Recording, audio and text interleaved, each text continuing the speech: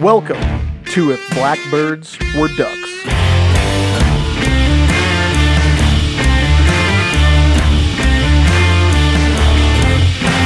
Kind of one of my big things now is like teaching people, especially new folks, because like my friend Andrew, he just started hunting and he's an adult. I got a few guys here that are pretty new to hunting as an adult, and they're like, "Oh, well, I can't go on this hunt because I don't have this high-tech backpacking tent or whatever." Like, Mhm. what you need is a license, a gun, and a good attitude. Yeah. No, I hear you there. I still got the same tent I bought when we went on our first fly fishing trip. And That's a nice tent.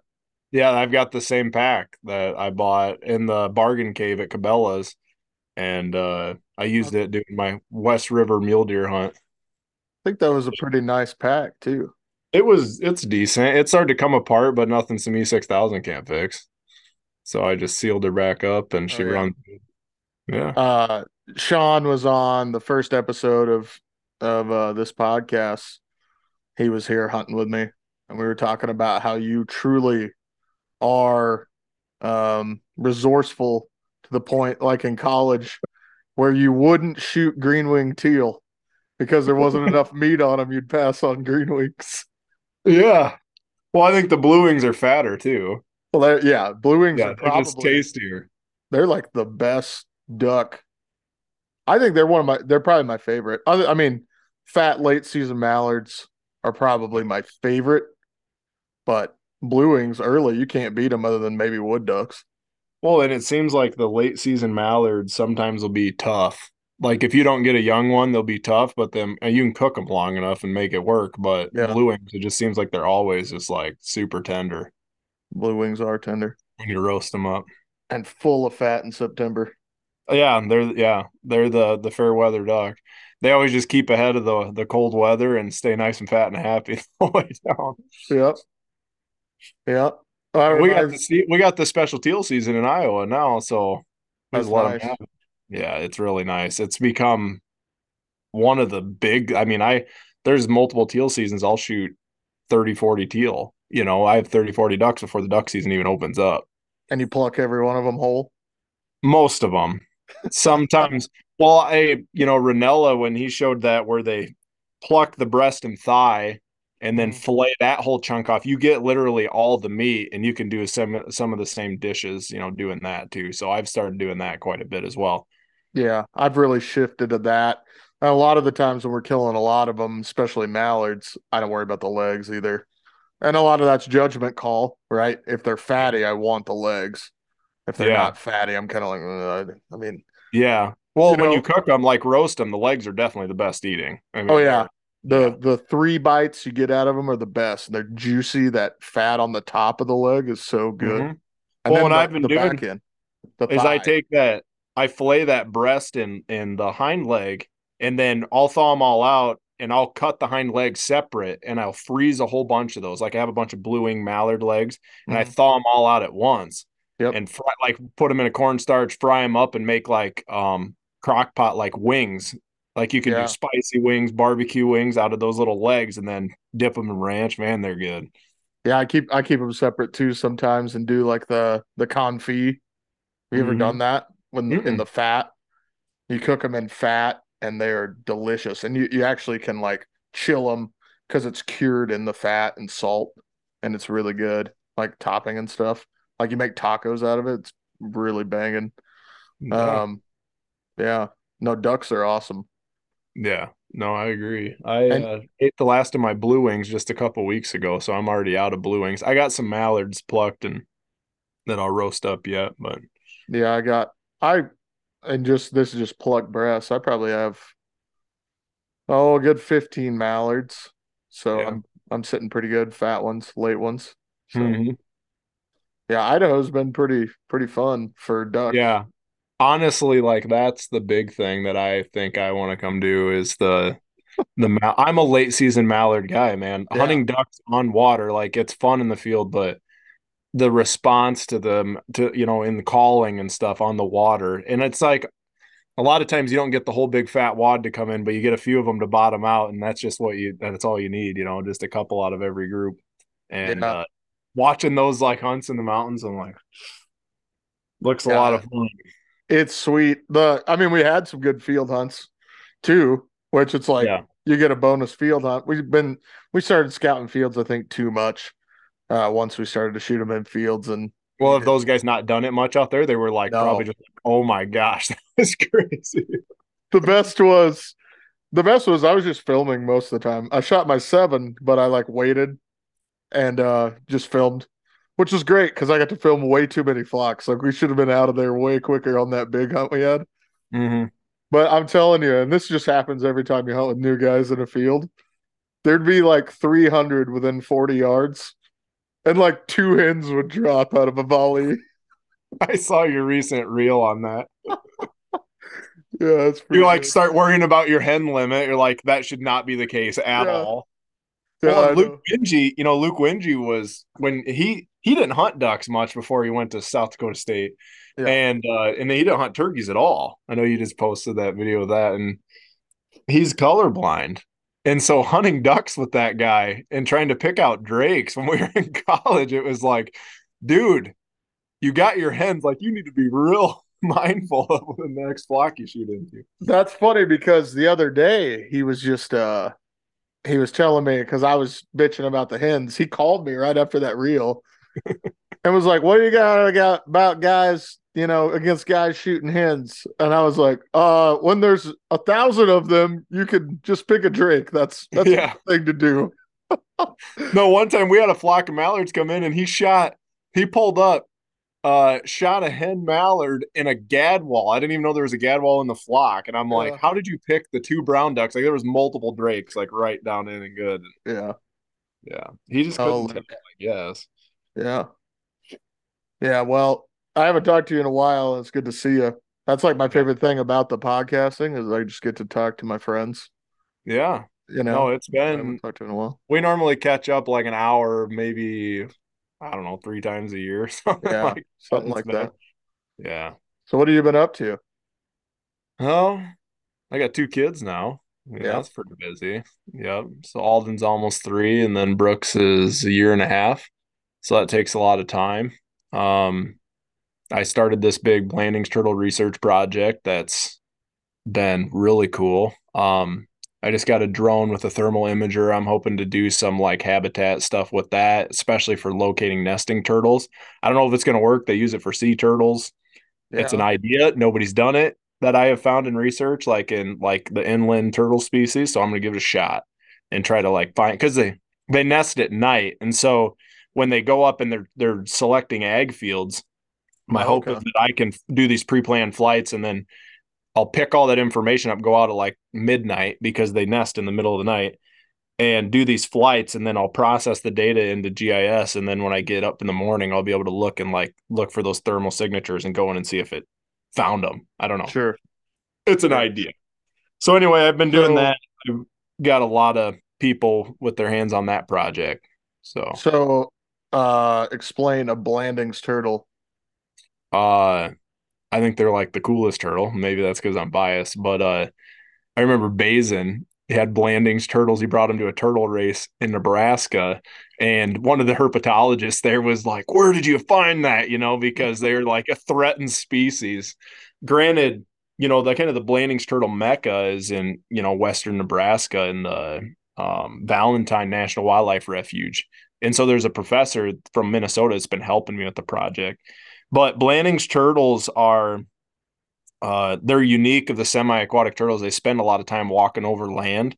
In Iowa, we have a lot of roads, right, and Yeah. a lot of Yeah. ag, and so they spend a lot of time in maybe high risk areas. Is one of the concerns, and but anyway, so they kind of have like a life cycle like humans. So they don't become sexually mature till they're 14 to 16 years old, right? Dang. So somebody who's studied wildlife knows like that's a pretty big deal, and Yeah. then and then they can live to be up over 80 years old. So they're like this really long-lived turtle. Literally sounds like a human as far as Yeah, yeah, lifespan. that's what I'm saying. Thanks Like for it's almost sharing. the same. And then also, like one of the biggest studies done in our area over the course of many decades, it was in Minnesota. They investigated like over 300 Blandings turtle nests, and 80% of them were depredated within the first 48 hours of of the sorry, a message from my wife about my kids. Within the first 48 hours of them laying the eggs, they actually in the paper said that they saw sometimes like the turtles were laying the eggs and the raccoons were eating them. As Like it the was best happening, predators, huh? as it was happening, they were eating. Yeah, as they were laying the eggs. Hmm. I It's wonder. I really wonder fun. why they would be that predated on. How long are they laying eggs? They do it all in a night. Okay. Yeah, so they'll hike up like right at dusk and then they'll lay their eggs and they depending on where they're at. So actually this summer I'll be catching the females a couple weeks before the breeding or before the nesting season. And and I'll be x-raying them. And you can take an x-ray and you can see the eggs and actually count how many eggs they have to get an estimate on like their clutch size initially.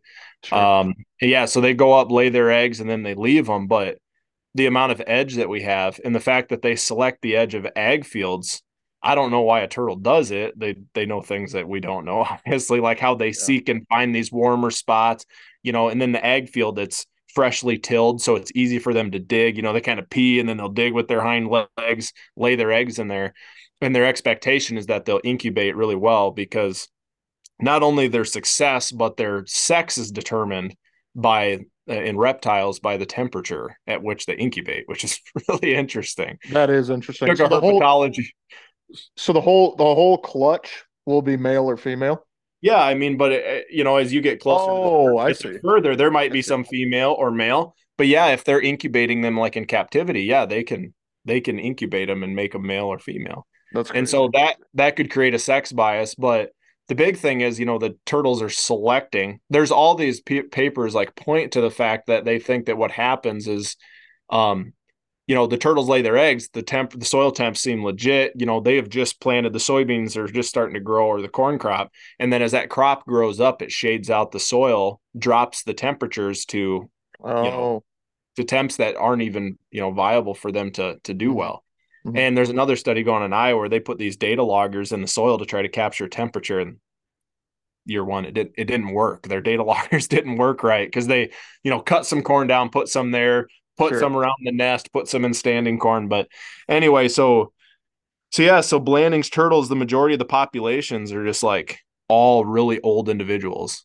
Like it's pretty humbling because a lot of the turtles that I'm handling, they're like probably older than I am. Some of them might be double my age. That's wild. Uh, yeah, so it's kind of cool. And you're holding this thing, and you can look on the annuli just like on a tree. Like flip the turtle over and you look on their plastron, and you can identify how old they are. But That's once they get up like 20 plus years old, it's just smooth as can be. So you can't tell how old they are. You're just like this thing's at least but it's probably mature. my age. Yeah, Yeah, yeah, exactly. it's sexually mature, and so I just break it into like subadults, breeding age, and then the juveniles. If you So have if you have a complete dead skeleton, can you tell the age yeah, at I a think lab? if you could see it, yeah, soon enough. And that's one of the things that's kind of concerning. At one of my sites, we're finding some dead turtles on the ice already. The drought's been terrible in Northwest Iowa. Oh, Like, really? yeah, like our wetlands are dry, real dry. And we've been getting some fall rains that have kind of helped with some of the fall duck hunting and stuff. Yeah. But this year specifically, I thought I missed the drought when I put radios out, and I was kind of bummed because I wanted to see where these things go when it gets tough. And Yeah. then it got real tough this year. And so it'll be interesting. I mean, we could talk like literally hours about my research because some of the stuff I'm finding is just like it's really interesting. I mean, we live in like the most altered landscape in the country right here where Absolutely. and Absolutely. these are a threatened turtle that what I'm finding is not only that they're here, but they're actually, potentially thriving. Like we're finding some populations where there's like majority juvenile turtles, which is just unbelievable. And why is it that they're doing well? And right now I'm pretty like freaked out because, that site was almost bone dry going to fall. And my turtles are just like piled into this little tiny puddle. And I'm just sitting here waiting for it to thaw out and go, what happened? Did they live? Are they not going to make it? We're going to Yeah. find out soon. So So when they what do they go? They straight up hibernate, or is it just a state of torpor yeah, I mean I guess in you could call between? it in reptiles. I don't know what if you would call it. They slow their body way, way down. So I guess it would be a hibernation. Okay. Yeah, so they'll just tuck way down. They'll dig down in the mud. We don't know how deep, what characteristics make them even able to survive. Because where they're at, there was like, I have to argue, maybe not even a foot of water, even on top of the muck where they wintered over. And it's been a brutal winter. Like we got 30 inches of ice on the lake over in at Okoboji. Yeah, so it's frozen I would think through so. the mud, Yeah, and so probably. I don't even know. It's just crazy. I mean, obviously there's all of that anaerobic decomposition going on, Hmm. and those microbes are giving off heat and the conversion of that energy. So I think like I don't know. I'm really like, and all my other sites How there, do where, they breathe? huh? How do they They breathe? they just slow down to where they don't really need any oxygen. Yeah, it's crazy, That dude. is crazy, I always say I actually. just said this to my wife the other day. I'm just like, imagine being a Blandings turtle under the ice right now. Like that would just be the worst. Just like being any critter. Yeah, But it's the just same thing. See, you and I both, we took all game management right, classes, like right. waterfowl, upland game, large mammal. We had a All the two cool, credit all the herp. flashy stuff, all the Yeah, flashy stuff. we there was a 2 credit herpetology course, and I was like, forget that. So I have no idea about like amphibians, reptiles. Like it's all I'm just learning all these new things. And so yeah, I mean, I don't think reptiles, I don't think they can really transfer or breathe much at all. Amphibians are able to through their skin, and maybe reptiles are some through like I don't know. I thought I remember reading something about they read like There's through or some breathe. respiration through the skin. I didn't know that. Yeah, and amphibians have that. Oh, amphibians, that makes sense, Yeah, right? yeah, Like a newt or something, yeah, and Yeah, frogs and stuff like that. But yeah. reptiles, man, it's crazy. That It's is weird. crazy. I mean, these things, my only experience with turtles and why I got into the project, growing up, my dad trapped them commercially, of course, because we Snapping trapped turtles. everything, snapping turtle That and shit is good. softbells. It was crazy. I I mean, like love eating snapping turtles. the prices live weight were like $1.25 to $1.75 a pound. And like me and That's dad, live weight, and you can yeah. get what, 40 pounders quite often, 30s. Oh, yeah, I mean, that's a big turtle, but Yeah, you could go up to one cage and pull up 100 pounds of turtles pretty easily. dang. So we'd like get done working and we just like, oh, we're just gonna cruise the road. And my dad didn't even have like a manufactured claw. We had a claw hammer with a rope tied to it, and we toss it off the bridge. And we'd be like, you'd grab that cage, and if you couldn't lift it up, you're like, we got $100 and some check sitting in there, and we'd have to wait out and get the turtles out and just put them in gunny sacks, keep them, and sell them that way. Yeah, And Iowa had some of the most liberal turtle take in the country. Like people would come here and would just like they was longliners would run the whole state really. trapping turtles and make just crazy money. And was there ever adverse effects to the snapping turtles? There was some concerns and some trends looking that way in the last, I think, 5 to 10 years. I want to say about the last 5 years, they really cracked down on the turtle take. Hmm. As far as like protecting during certain seasons. And I haven't followed the regulations closely because I'm not commercial trapping turtles anymore. But yeah, I know that they've made some big changes because of the concerns with that. And snapping turtles are long-lived, crazy animals too. Yeah, And when I talk about like how amazing they are, like I remember when Dad would butcher them because we'd always catch some and he'd butcher them out, right? And so you just like let them grab onto a vice grip and they pull their head out and you just like whap their head off. And yeah. like an hour later, you could stick your finger in there and that thing would like it would hurt when it would bite you. And you could Really? you could be peel you yeah you could be peeling the turtle open and pull its heart out and put it in your palm and it'll sit there and beat for like forever, like for a really long time. It's like out of the turtle's body and it just sits there and beats. It's just a dinosaur. Yeah, they've literally been on the planet for a Yeah, really long time. They're just yeah. amazing animals. They're Like resilient it's hard to creatures. kill them, and they can live in just the craziest conditions. Yeah, What's they're like for the Blandings turtles, what's a mature male or female weigh? it depends. So this guy from Minnesota, this other professor, he did all the research at Valentine. He's done a couple big projects in Minnesota. And what got me linked to him is he did a project like right across the border in Southwest Minnesota when they were going after trying to find their populations. But when he came down and was trapping turtles with me, he's like, these are freaking huge turtles, man. Like I've got a couple over 5 pounds. Okay. Um, but yeah, I mean, I can't think of in centimeters, but they're good sized. Yeah, About five like, pounds is a nice old turtle.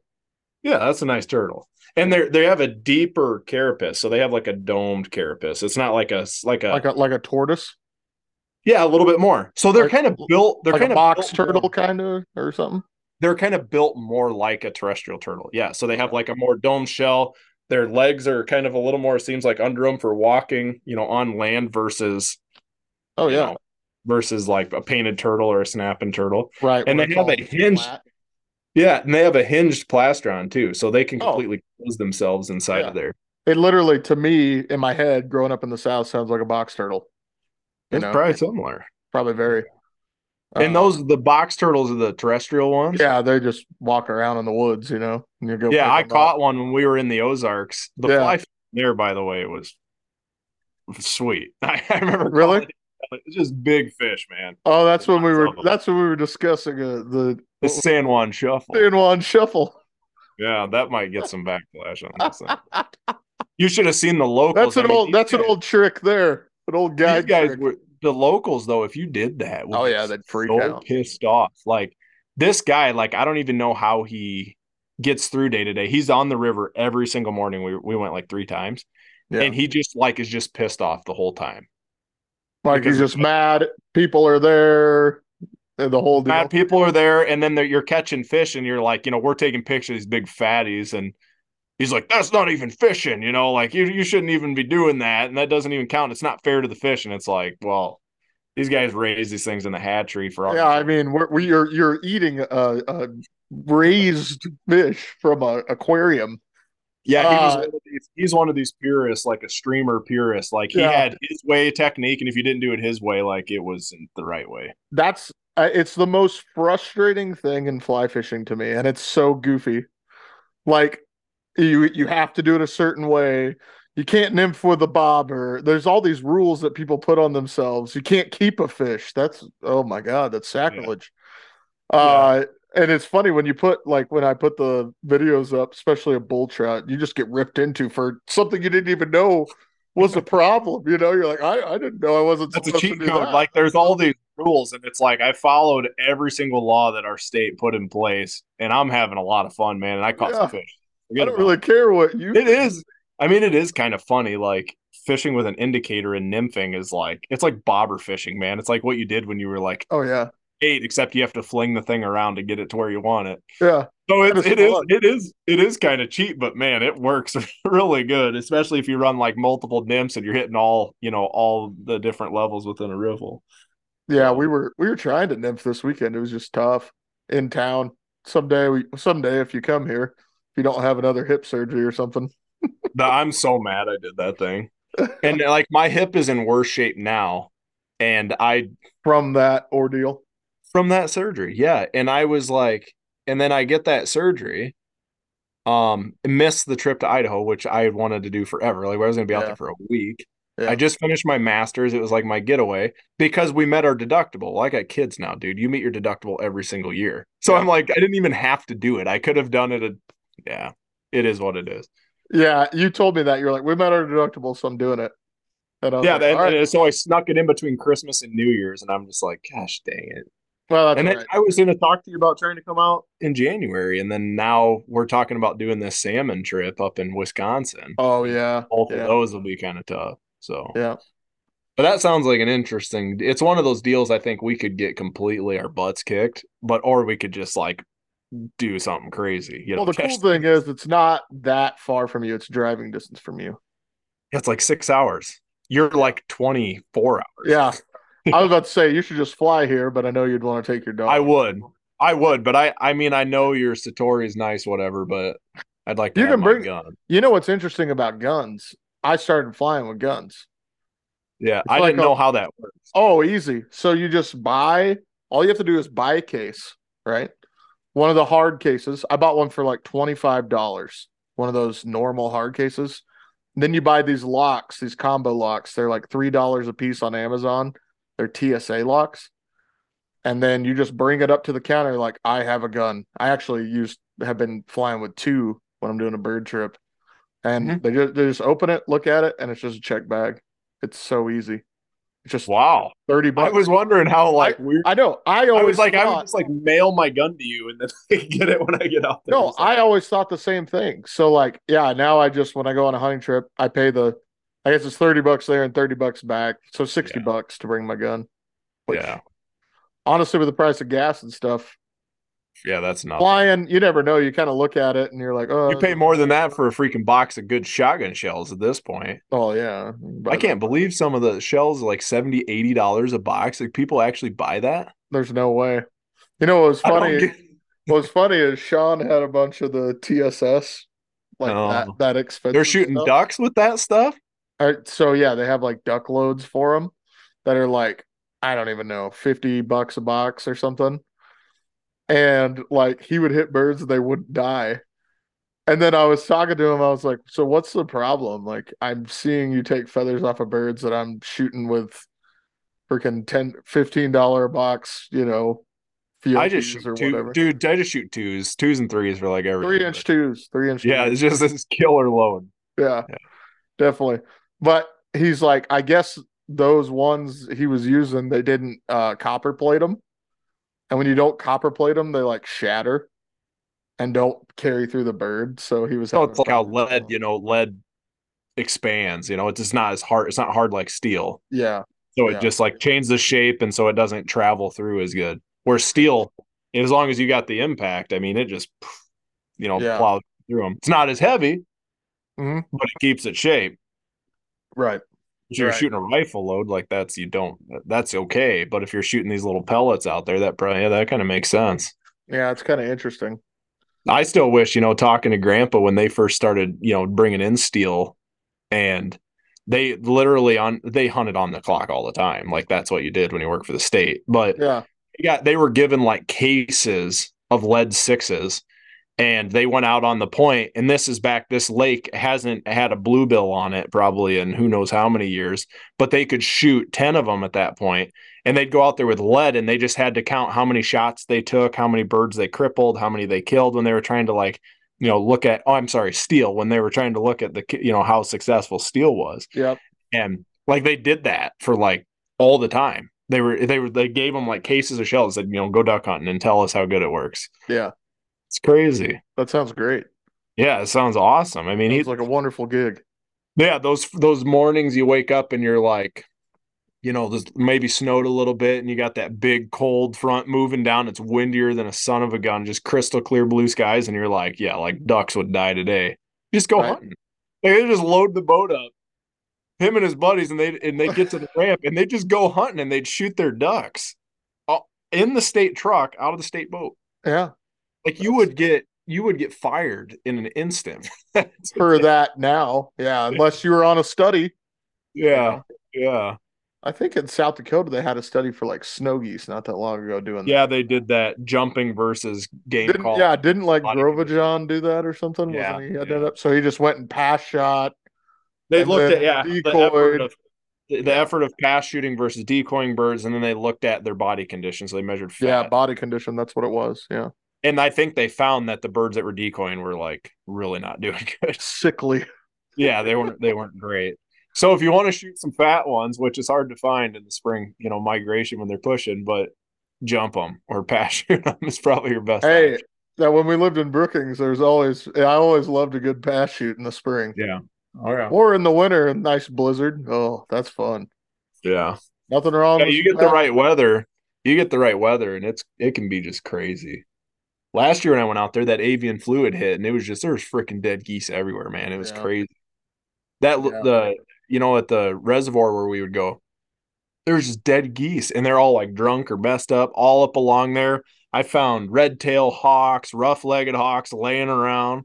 It's crazy. Yeah, from eating on the geese, I'm guessing. Yeah, It's just like it bouncing literally through. It's just bouncing through as you the drove from freaking. Yankton like north up to Mitchell, Yeah, there was just like you would just see dead snow geese laying in fields.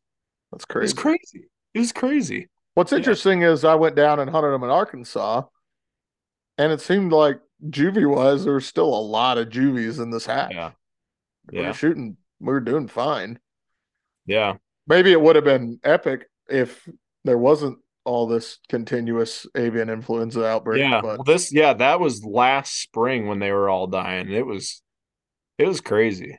yeah, and Our hunt supposedly was this fall was the same way. yeah. Huh. Yeah. I just drove out to, I was out in Rapid all last week and there's still snow like all the way out to past Chamberlain. Sounds terrible. Yeah, it's a late spring, man. This last weekend is the weekend that we would go, on our annual snow goose thing we did for a few years. And it was normally like sunny and 65. I I was mean, about we to had say it's snow. warm by now usually, Yeah, yeah, it's a late spring, man. because It's usually the first push of like adult snow geese, like a good hard push, was the first week of March every year. yeah, Like yeah. up near Brookings, probably not to Brookings, but I-90, Yeah. you'd see them bouncing up from Which the that whole river. James River flat to me is just, man, that is such a cool spot Oh during the yeah, snow goose migration. yeah, they're all about the James They just River. pour through there like crazy. Yeah, It's that is cool. Yeah, Justin went on a hunt the other day. They shot like him and one guy shot 40 not too far from here. The snow line it's been weird. It's been a real weird spring. But we're starting to see waterfowl move in now, but yeah, I'm looking forward to turkey hunting more than Yeah, anything for sure. yeah. What are you doing for turkeys this year? Same old, going back to Northeast Iowa, the driftless, to do a little fly fishing. And I got my buddy, he shot his bird. I shot my bird in like 7 minutes last year. And then I took him out. We had an awesome hunt. He killed his. And he hasn't really fly fished much. And he had so much fun. He applied and he got his tag again. So Nice. back and then I got my brother-in-law and his brother from Missouri. I've hunted that early season archery in Nebraska with him. The Yeah. last couple of Easters, we go down to, and he drives like 2.5 hours to hunt. And we hunt this little WMA, and there's like 5 blinds on it. It's like not very big. It's crazy. But there is a wad of turkeys there. Yeah. But they like are almost always on the private. But if you wait it out, eventually something comes creeping Right. across the fence. And I told him, I said, dude, quit wasting your time with this Nebraska tag. And he was Well, it shooting. just that didn't even sound fun No, it was just because it was my because you every year at got to Easter. It was my go. first turkey hunt. Yeah, Yeah, just to get yeah. to go. That's the thing with archery seasons that always got me was it's Yeah, early. So I'm like, yeah, well, I'm gonna go hunting. yeah. Like it's started. I gotta go. I convinced him. I'm like, dude, just apply for a tag. Go to Northeast Iowa with us, and you pretty much draw them. I mean, it's a limited draw, but there's not enough applications. I think that. Yeah, I Which, by actually. the way, I talked to Steve Griffin when I was out in Rapid. I visited with Yeah, him. they're doing something, aren't they? About They're limiting selling they're limiting the draw on the non-resident public land archery tags. the So they're public land limiting it. archery tags. Yes. You know how it's like basically you apply by a certain date. I think it's like April 1st or something, and you can Yeah. hunt public land Yep. and statewide archery. Like it's like everybody gets a tag. They're limiting it to Are you talking 2,200 about? tags. Are you talking about for deer? Yeah. Oh, Yeah. okay, okay. I was Statewide about to any say, I'm deer. sitting there like, yeah, yeah, yeah. Okay, yeah, I heard about Statewide this. any deer. I So thought you were talking you about like turkeys, and I was like, really? No, you hunt on I was just talking about like limited draw. Mhm. You hunt on private land, when you go out and hunt that ranch, when you go out west or South Yep. Dakota. But yeah, they're only going to allow 2,200 non-residents to hunt public land. That I think is going to go live next year. I'm like, why 2,200? He said that's the number they came up with. Arbitrary number. Yeah, I think it has to do with a percentage of access or a percentage of people per certain, the county. I have no idea how they calculated that, but that's what the group decided to come up with. But anyway, I thought that was interesting because I was like, I couldn't believe it. I could just go, you know, South Dakota is an awesome state. And you could just like, Yeah. not even $300, statewide archery. You can hunt mule deer, Oh, whitetail. it's a hell of a deal. It's a hell of a It's a deal. crazy good deal. All their tags are they. I mean, South Dakota's just a good deal. I get ripped into all the time when I talk about it on the podcast, though, for being a good deal. All my Oh yeah. buddies, Well, all the buddies from back there, like, stop doing an advertisement for South Dakota licensing. It's like, okay, yeah. Well, it's and I know some of the guides and stuff like that. I remember when waterfowl, that's always been a whole deal oh yeah, on, getting control of all that. But it's like when we were hunting, I wouldn't say that we were limited when I went this year. We weren't limited by access. Like there was hunters, but there was enough land that it wasn't a big deal. Granted, we were there what I thought would be peak rut, but the mule deer must rut just a little bit later. I'm just They learning that. do, especially in the plains. Um, Thanksgiving, even first week of December is really good. A lot of the time when I'm seeing real good rut activity or mounting, it's happening around the 20th Mm-hmm. or something like that. That's when it starts. You just got to play in the fact that, see, the reason we went when we did it was a weekend before rifle season. Yeah. So as soon as Yep. rifle season comes up, it's like, and the And that, whitetails were going hard. They were chasing, yeah. fighting. I rattled a nice buck in, just couldn't get a shot or whatever.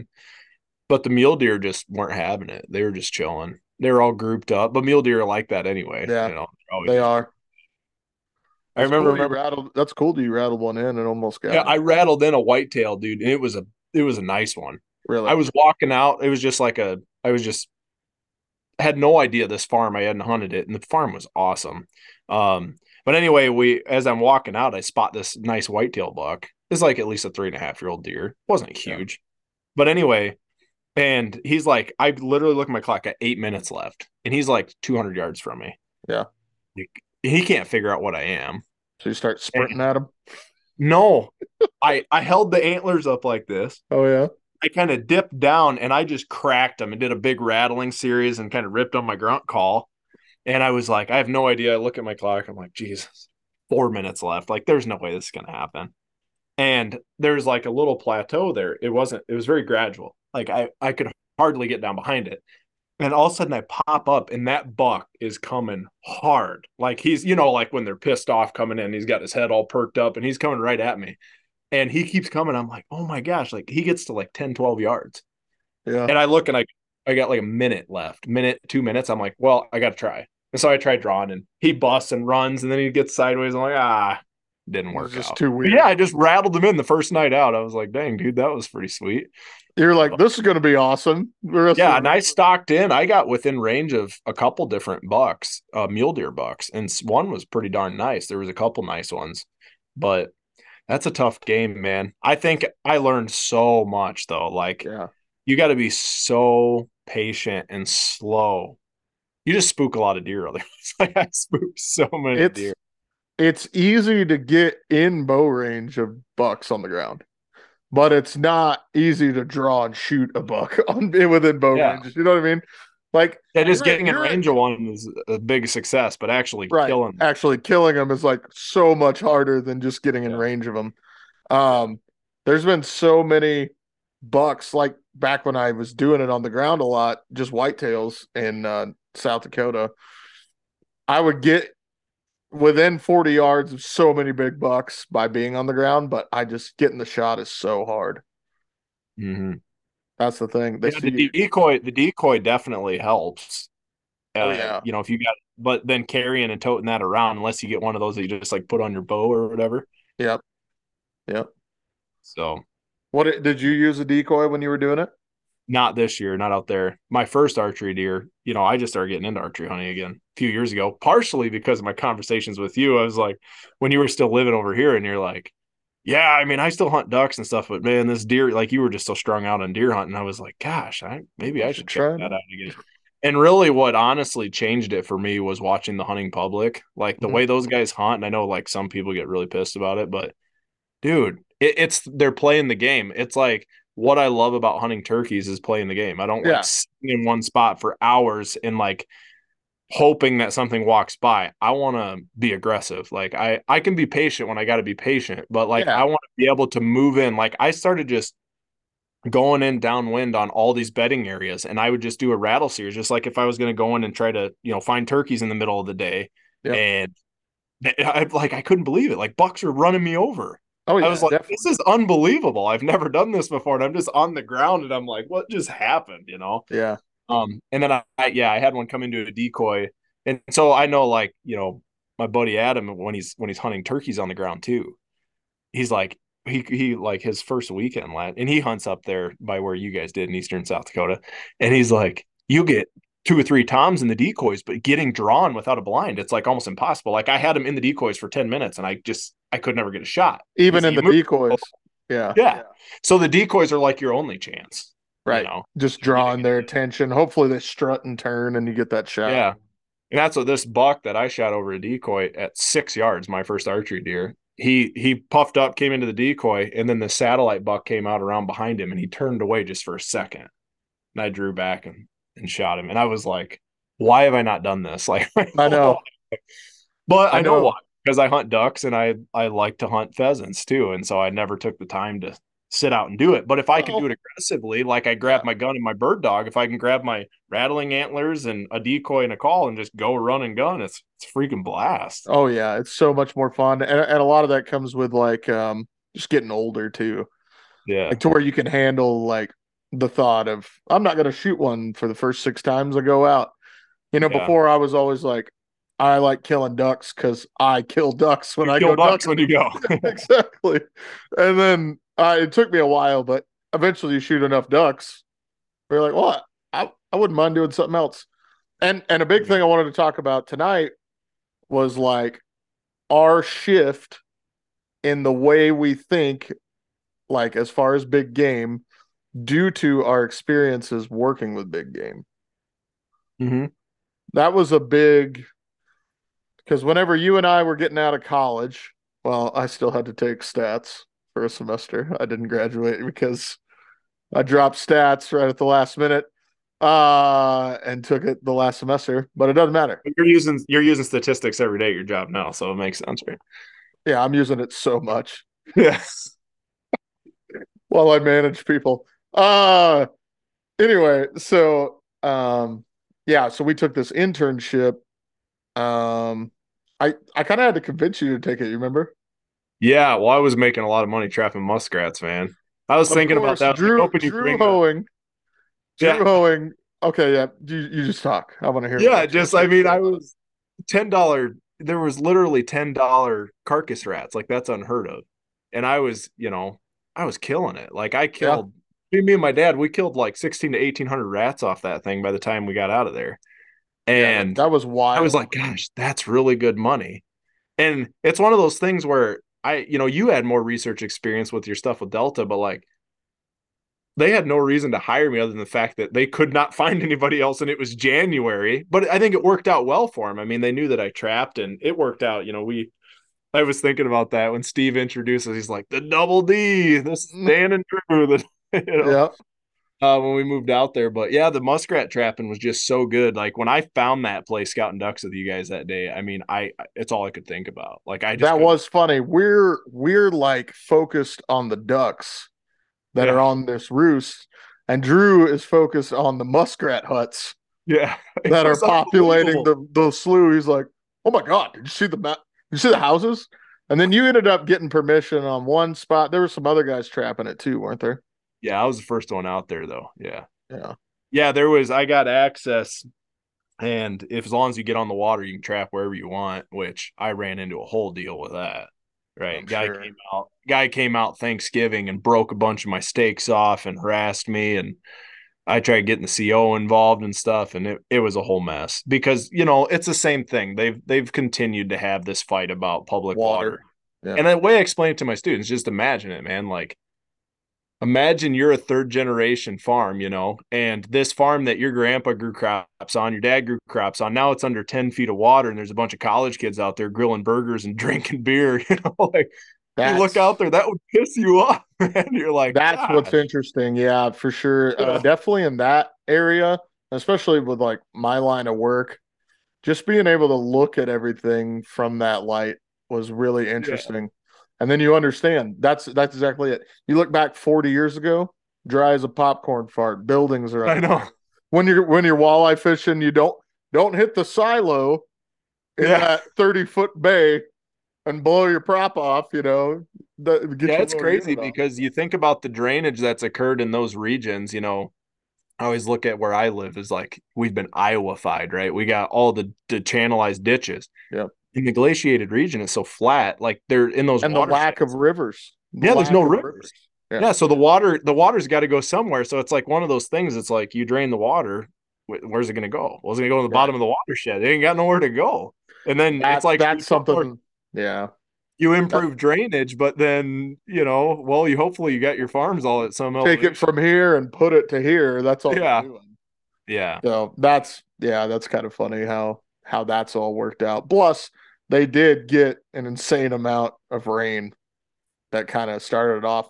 But what's interesting about that is talking with soil scientists that I work with who dig out there, like before, like the old soil scientists said before, like Wabae Lake came up or Bitter Lake came up, they would dig in there and find old beach, like old, like detritus layers and stuff up where the water is now.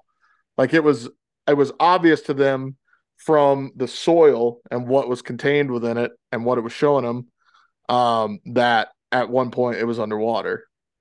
Yeah. Like There's like not that long redox, ago, all like sorts. 100 years ago. You know what I mean? Yeah. And actually Laura Ingalls Wilder. So Lake was it Lake Thompson wasn't there for like ever, like it is. And but like back in her journals of, Little House on the Prairie or whatever, she talks about the lakes like Huh. that and Well, Henry. I'm sure there was just some wet seasons where those things, but they aren't the lakes that they are now. Like they probably weren't to the No. depths a lot of, or, you know what I mean? Yeah. Gosh, that's one of my favorite memories of you is that Lake Thompson. That one year we smacked the mallards and we found those things. And you, oh man, I was telling one of those kids that I'm discipling, one of my students. He was over visiting with me, and I was talking about how I was like, when me and Danny met, I was talking about this podcast. I said we met in college, my last year out there. I remember meeting you at the bar, and I was like, I hadn't talked to you like a minute. I'm like, me and this guy are gonna get along so good. I could just tell from the beginning. When we were out there, we found those mallards. And you cussed me out for stopping to look at them. And I was like, you were just like a kid, man. You're like, oh, they're in there. They're in there big time. They're in there. And I'm like, oh, I want to see. And you're like, no, we got to go. We got to go. It's Don't like, look at him. don't look at them. We got to get, we're like calling people like, oh man. And it Uh, was good. It was real good. And then we got them good again the next day. yeah, that was sweet. That was fun. That was That so fun. that kind of hunting is so cool. That mid migration, big water. Oh, You got to I get the weather for it. But once you you got the do. weather and you can kill them, it's like, it's white knuckle sometimes to get there, but man, it's worth it every Oh, single. those are the best days Yeah. of all time. Give me prairies, peak migration, and a blizzard. That's all I want in life. Yeah. The And you can more of kill them in a those, field. You can kill oh them in a yeah. field in that really good, but I think it's more fun on the water. You're tucked out of the wind, drinking coffee, and those ducks, Either one, I don't care. Whatever. Just get me out there with some ducks. yeah, killing something. And But it's I've kind of I've had weird. It's weird in those situations because seemingly no matter where you are around the birds, you kill the birds. yeah. Like you don't have to If be they in the if they exact spot. You know what I mean? You can just kind of be around them. if And they fly over and see you, like they are so blinded by that crap hitting them in the face, they're like, "Oh, ducks, whatever." They just pile right in there. yeah, they aren't thinking at all. There's only one time in a blizzard where we went hunting where I was like, "Yeah, we shouldn't be out of here." I mean, it was like it was Yeah, bad. yeah. And it was out at 81 ponds, and we went out, and our hole, we broke a hole. It kept slushing in.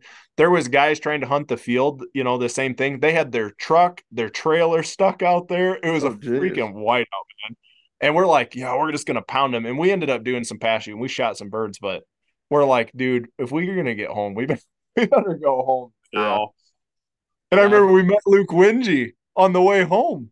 Was it We me met and wait, we were going? I went with No, you? this was I was Oh, hunting with Justin oh, and okay. and hunting those guys, but we're heading back to Brookings, and we had Mhm. shot some snow geese and some mallards, and we meet Luke Wingy in that little blue Chevy truck, and he's driving out of town.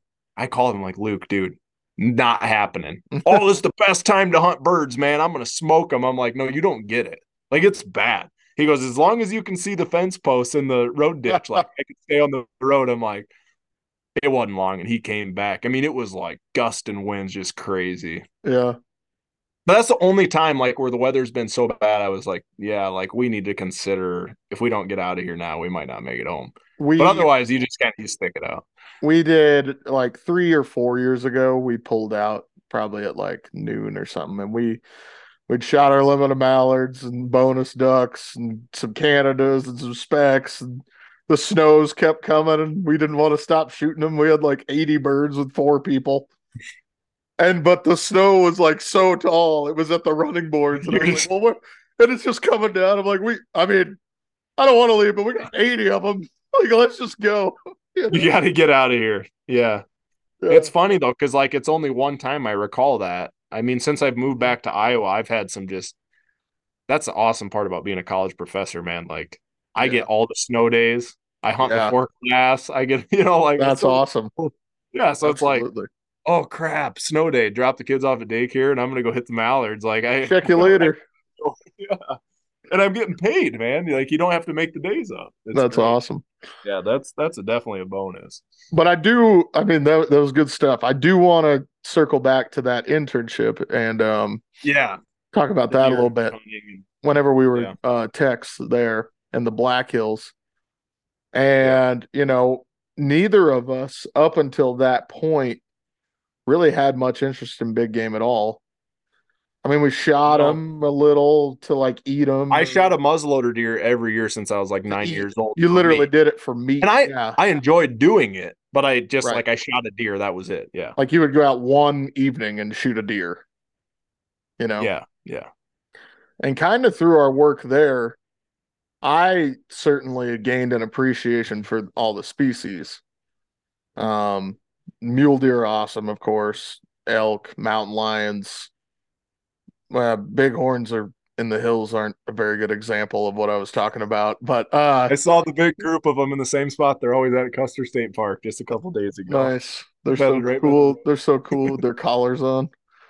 Uh, There's only like one population left, or one. The Hill City population's wiped out. really? There, yeah. Steve said they just keep dying off That in most pneumonia places. stuff? Yep. Yep. That sucks. Yep. But anyway, when we were there, like our first thing when we got there was, all right, you got to build these giant live traps. Like as we showed up, and then we're like, was for what? And it was to trap deer in live traps, so we could collar them, study them, take samples, um, and yeah, put a collar on them. Basically, we are doing the mortality study, and It started off we were trying to do cause specific on the mule deer, right but the on the technology mule wasn't deer quite only. there. Yeah, Yeah. Yeah. and yeah, so we ended up literally you would run trap lines of live traps, and you would pre-bait them with alfalfa. And if Mhm. you envision the trap is just, I mean, how long would you say? They're 8 foot, 4 by 4 by 8 feet. 4 by 4 by 8. I remember right. Yep. And then you'd obviously set them out, um, get them tied to trees, tied to fence posts, get them down good because those things kick a It's little got a bit in deer there. in it. And the alfalfa was the hot bait, of course. Oh And man. it was in the winter, and you would put it outside of the trap, slowly put it inside of the trap, pre-baiting for the deer to get used to it. And then one night you would go in and set a trigger, and they would go in like they had been the past week, and wham, the door falls Yeah, off. you get them. Like we got them good. When you would pre-bait, like the first run you took, oh, it was lights You would out. have a deer or miss, you did miss them once in a while, but I think that was because there was like multiple deer trying to get in the cage at once, and then like the pipe would hit them on the back. Yeah, hit one of them on the back behind him, probably the fawn or something, or the Yeah, fawn led, whichever one. yeah, That was wild. I remember actually being like nervous about wrestling the deer at first. yeah. See, and And then and I, then you do I, it and it was so fun. yeah, I was and I wasn't. Like, I was jacked about it. Like, I knew, like, I could understand that a deer could like kick your teeth out pretty easily. When I was getting ready to go there, I'm like, something could really go south. And I remember we were like gonna wear a ski mask and stuff, and I was just like, nah, like, I got this. I can take this deer. Yeah. And Steve was really good about teaching us a technique, and if you stuck to that, it went pretty darn well. I was able to use my weight on the whitetails, but the mule deer were like those bucks were nuts. They Oh yeah. they would literally buck you into the top, and you'd be riding them Yeah. all Yeah. over in that thing. That The was the whitetails would always the whitetails would be trying to go forward. The mule deer would go up, up. yep, They just yep, jack you up. And then the thing is, they're so big and tall, they'd have a hard time getting them off their feet. Granted, we want to take the animal down, but we want to be real careful about their legs and stuff. It's like wrestling calves. Like when I was, branding calves, hmm where you flip them out away from you, yep, when you're ready to put the hot brand on them. But with the deer, you had to turn them in because you had to keep their legs out of the netting. And yeah, so, but you had to get them jacked up high enough to get their legs out from under them. And with the mule deer, you'd have to a lot of times like trip them a little bit or pull their legs in with your ankles because you just couldn't get them up high enough, especially the bucks or the bigger does. yeah. Yeah, dude, it was crazy. I still can't believe that we got paid to do that. Every And, day we would run lines, and it and was we did that sick. for weeks. We did that Like for a month and a half or 2 months or something. yeah, yeah. It's crazy. And I was talking to Steve about that. They don't even hire interns hardly at all anymore. Yeah. Technology just comes so far. They GPS color everything. You Yeah. know, You don't need the manpower, I suppose. man, it's like we hit it. Like that's probably some of the last opportunities that people did stuff like that. Well, think of how few people got to clover trap anyway. Yeah. Yeah, I had only Well, heard the definitely, technique when I was looking. definitely in the last 30 years, I would imagine it's not a very Yeah. standard practice. No. No. It it was unique and it was cool. And it was real sketch when you got in there with a muley with antlers. Yeah. And or if you had I'll never forget. And I got that film I sent you where Steve just got his butt whooped in there Oh, with he got his doing a ass fawn. kicked by those two. He was getting tossed. I'll post that eventually. broke Um, his broke his glasses. And yeah, he's like, we're going up the hill and he's like punching. I think I was in the back. He's like punching in the arm. He's like, gonna get him, Dan. I'm gonna get him. I'm gonna get him, man. I'm ready. And then he gets in there and he's just getting his butt whooped. And finally he's like, are you guys gonna get in here? Yeah, Like, he wants us in there. You want us in there? I'm not getting in there. that looks like a disaster. Oh Remember my God. remember the one that we released and it turned around and beat me up? I don't remember You that. don't remember that? Was that a mule deer? No, it was a white-tailed doe. No. And we went to release her. You released her like she was going away. I had wrestled her. You were releasing her. Oh, she just turned around and came I back in the think we had trap. already collared her. Like we had got her before. Yeah. She just whipped around and she shredded my bibs with her hooves and was beating me up. And I was like, like covering my back of my head. I think I And kind of remember you're like, that. damn. And you like grab her and turn her around. My life flashed before my eyes. It was a white-tailed doe gonna kill me down there in the Black Dude, Hills. they can do some serious damage. Like you talk about watching those animals, there were so many cool things we saw, like doing fawn capture, Yeah.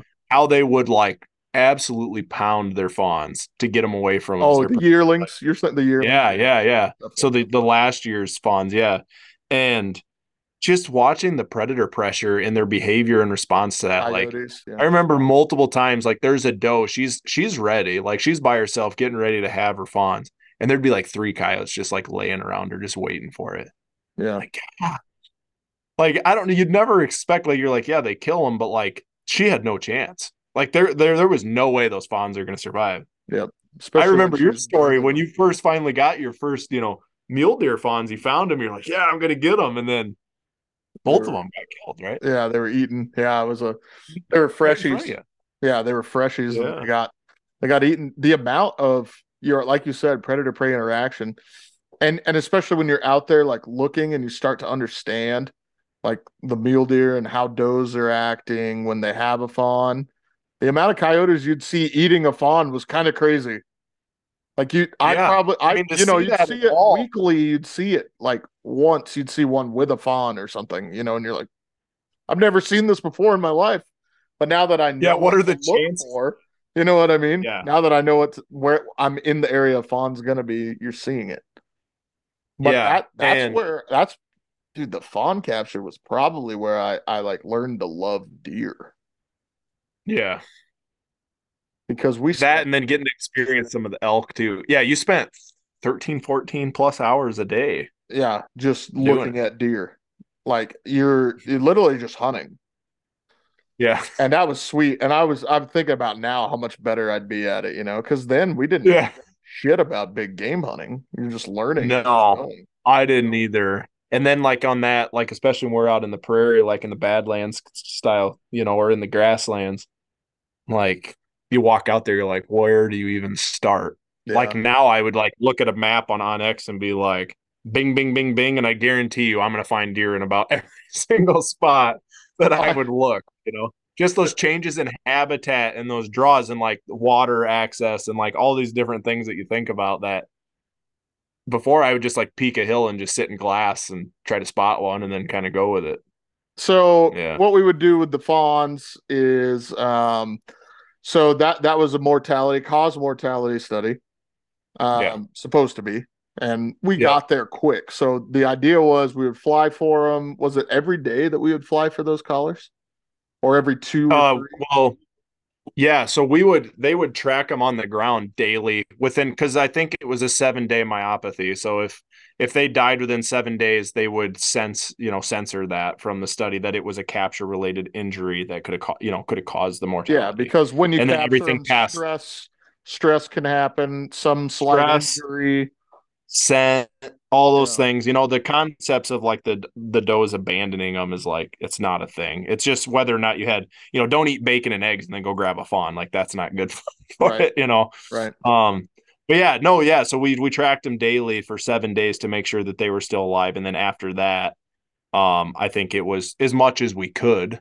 But granted, we were trying to put out 150 radio collars too, so Yeah, it was a grind. Yeah, yeah. And when you're putting them out, you're literally like you'll see a doe, okay? Let's say you see a doe a canyon over in the Black Hills mule deer example. We'd be in these, draws. It's little mountains. I mean, and you're watching a doe in a burn, and you can tell she's no longer pregnant, but she's mature just because you've looked at a lot of deer. you'd look at that V, Yep. right? So You look if at you the knew, yeah, belly. yeah, Yep. And you would also know if one's about to pop, and if one's about to pop because they got that big old tub of a belly, you might mark that spot and be like, I'll come check this in 2 days and see if she's yeah, still around. But when you saw that doe, you knew like more than likely, because almost every doe has a fawn on the ground at this point in time, because we're right at peak fawning time. There's a fawn nearby, and generally there's two. I mean, hmm yeah, generally I would say. I yeah. A think lot of that, times, if you caught one, if you just gridded, you'd find another one. But then, yeah, yeah, so it's like middle of the day, a doe by itself, she's got fawns. yeah, Like that, if by she's up on the itself. middle of the day, yeah, Yeah. And so these fawns are just hidden. Like they just bed down, and then I think it was like every 4 or 6 hours. What was it? 4? yeah. Every 4 hours, they'd They say are that they supposed would to feed feed, them. Yep. which is a There's lie. very few people that we worked with even that had the patience to sit on a Sit deer for for 4 hours. 4 hours, myself included. But like it paid. Mm-hmm. They would say if you caught a fawn a day, you were holding your weight, right? Mm-hmm. Because there was guys that like literally never caught a fawn and they were at it for weeks on end. Yep. Yep. It's a grind, Absolutely. man. Like, It and is then a there's grind. there's other days where you might. I mean, there was one day I think I caught like 6 or 7, and I you're like, oh, remember I you just went get like lucky. when we went to the hills, because I was catching like one a day whitetails Yep, because I'm used to that kind of country and stuff. yep. But when in the hills, I went like 4 days without catching one, and I was like, "What is going on?" And Steve would like get mad at us because he's like, "You Yeah, guys should be getting them. I know you guys can do this." And we're like, "Frick, man, we've never done this before. Like, we're trying. We're yeah. doing what we can." But we ended up doing a lot better, Yeah, basically. well, and it turned out we were out there maybe just a little bit too early. We kind of figured out, and what we were told to look for was different. See, Steve's work was on whitetails. Yep, Kevin's work was on whitetails, and they yep. said solo does. That's all you want to look for. Well, we found But out the we were deer. finding them in family group stuff. The does were hanging out with the others, and then they would leave. Like, so when you'd see a group of does, we were told keep going, but they Yeah, had fawns, and they would leave that they would group. hang out and then pop out to their fawns to return. Yeah, Yeah, and then return which back. Yeah, just didn't make sense based on what we were being told. So I think we were overlooking a lot too initially. yeah. So if I knew what I do now, and even have the equipment I hunt with now, boy, we should just go out there and do it for a week Just sometime. do You it know and what I mean? see. Just go do it with Steve one with sometime. That'd be really fun, actually. Yeah. Um, and Well, you know, they're help still your doing some college. work in north of the Black Hills, he said, because of some CWD challenges, I think is Sure, what their main interest is. sure. But Yeah, that was sweet. And just learning how those deer are, like personalities from doe to doe, and really Mhm. watching them and understanding them was really interesting. And But like you going said, out, kicking off yearlings, hardcore, beating the oh my hell gosh, out of their yearlings. they would just club them and Yeah. like run them down the hill, tuck their ears back, Oh yeah. chase them off again and again. They did not It's want them there at crazy. all near those Like fawns. you see sometimes when food gets tough, like in the wintertime or whatever, where they'll get after each other, they'll jump up and club each other, they'll push each other Yeah. away, Yep. like you see that some. Yeah. Like this was like the aggression. I was just like, it was really interesting. I It was never extreme. expected. And the thing that I loved, is in the grassland specifically, growing up in Iowa and thinking about what it used to look like and like all the prairie chickens and the sharp, well, maybe not as much for sharp tails in our area, but like you heard a lot of prairie chickens booming Hmm. in the grasslands when I was out there. Yeah. And just every morning you just hear that just you'd hear it way Yeah. off in the distance in every It's direction. I'm beautiful. just like, I think it made me think about like where I live now. Like rewind 150 years ago. That's What it what it looked sounded. like. That's what it sounded like. Yeah. It's just crazy. And I bring my students now every year. We've restored the greater prairie chickens back into the state of Iowa in the Grand River grasslands, Yeah. shared between Missouri and Iowa. And we're going in 2 weeks. And we drive, 4 hours down there, get up at 4 o'clock in the morning. And I Go just out get of my luck. students, a lot of these students, yeah, these students don't have any idea what a freaking prairie chicken is when they come to Sure. my program. And then like I do these, teaching about the history of wildlife in Iowa. I get them so jacked up about it. Like to convince some of these kids coming into college now to get up at 4 o'clock in the morning, drive in the middle of nowhere in the cold to watch a bird walk around It's on a hill. hard right now, I'm guessing. Yeah, that's crazy. But like I get kids that are jacked up about it and they love the experience. That's And it awesome. to me, it's cool to just see them back in Iowa, you know. Yeah, But definitely. that was it to me, I think was just like being in those large chunks of grasslands and how they are, with just grazing, how the land hasn't been changed as much, Yeah. and hearing all that wildlife and see it, coming over the hill and flushing birds off of a lek. Or I remember sitting on a hill in the Black Hills and trying to catch fawns, and where the burn went through the Jasper fire, I was parked in the middle of a sharp-tailed grouse lek. Like I had grouse dancing around my truck. And I That's remember still wild to me they're in that Jasper burn. it blows my mind that there's not a professor that's like going after. Like I would be Yeah, like so this is interested. look at this little Yeah. micro Right in the middle. And I region. guarantee you they're thriving, dude, because the We cover is, saw them all the time. yeah. And I remember radio and Steve, I'm like, I am in the middle of a sharp-tailed grouse lek. And I granted at this point I hadn't worked on the project in Montana where I Where you literally saw a saw lot of them. leks Yeah. days on end and Yeah. radioed Yeah. them. But he goes, yep, that's just perks of the job. Some of the things you get to do with a degree in fish and wildlife is Oh, just, it's it's unbelievable. unbelievable. You get paid to do it. Well, and I kind of, I took a uh, I took a full-time job is what ended up happening, Yeah. and stopped the seasonal hopping, if you will, because I got married. Yeah. Um, and you went on to do some pretty cool stuff, with Yeah. wolves, which Yep. which is pretty That, wild. yeah, we could talk forever. I mean, those packs, at this point, every pack that I studied has been wiped out because of the Really? three strike system. Yeah. Yeah. Too What many. is the three strike system? So in Washington, this is what's crazy, Mr. Idaho over here, right? So at the federal level, like the Endangered Species Act, as soon as these animals cross over into a new state, they're protected because they've recolonized their historical range. From you're saying from Idaho, Yeah. So yeah, if you've even though we want to kill them all.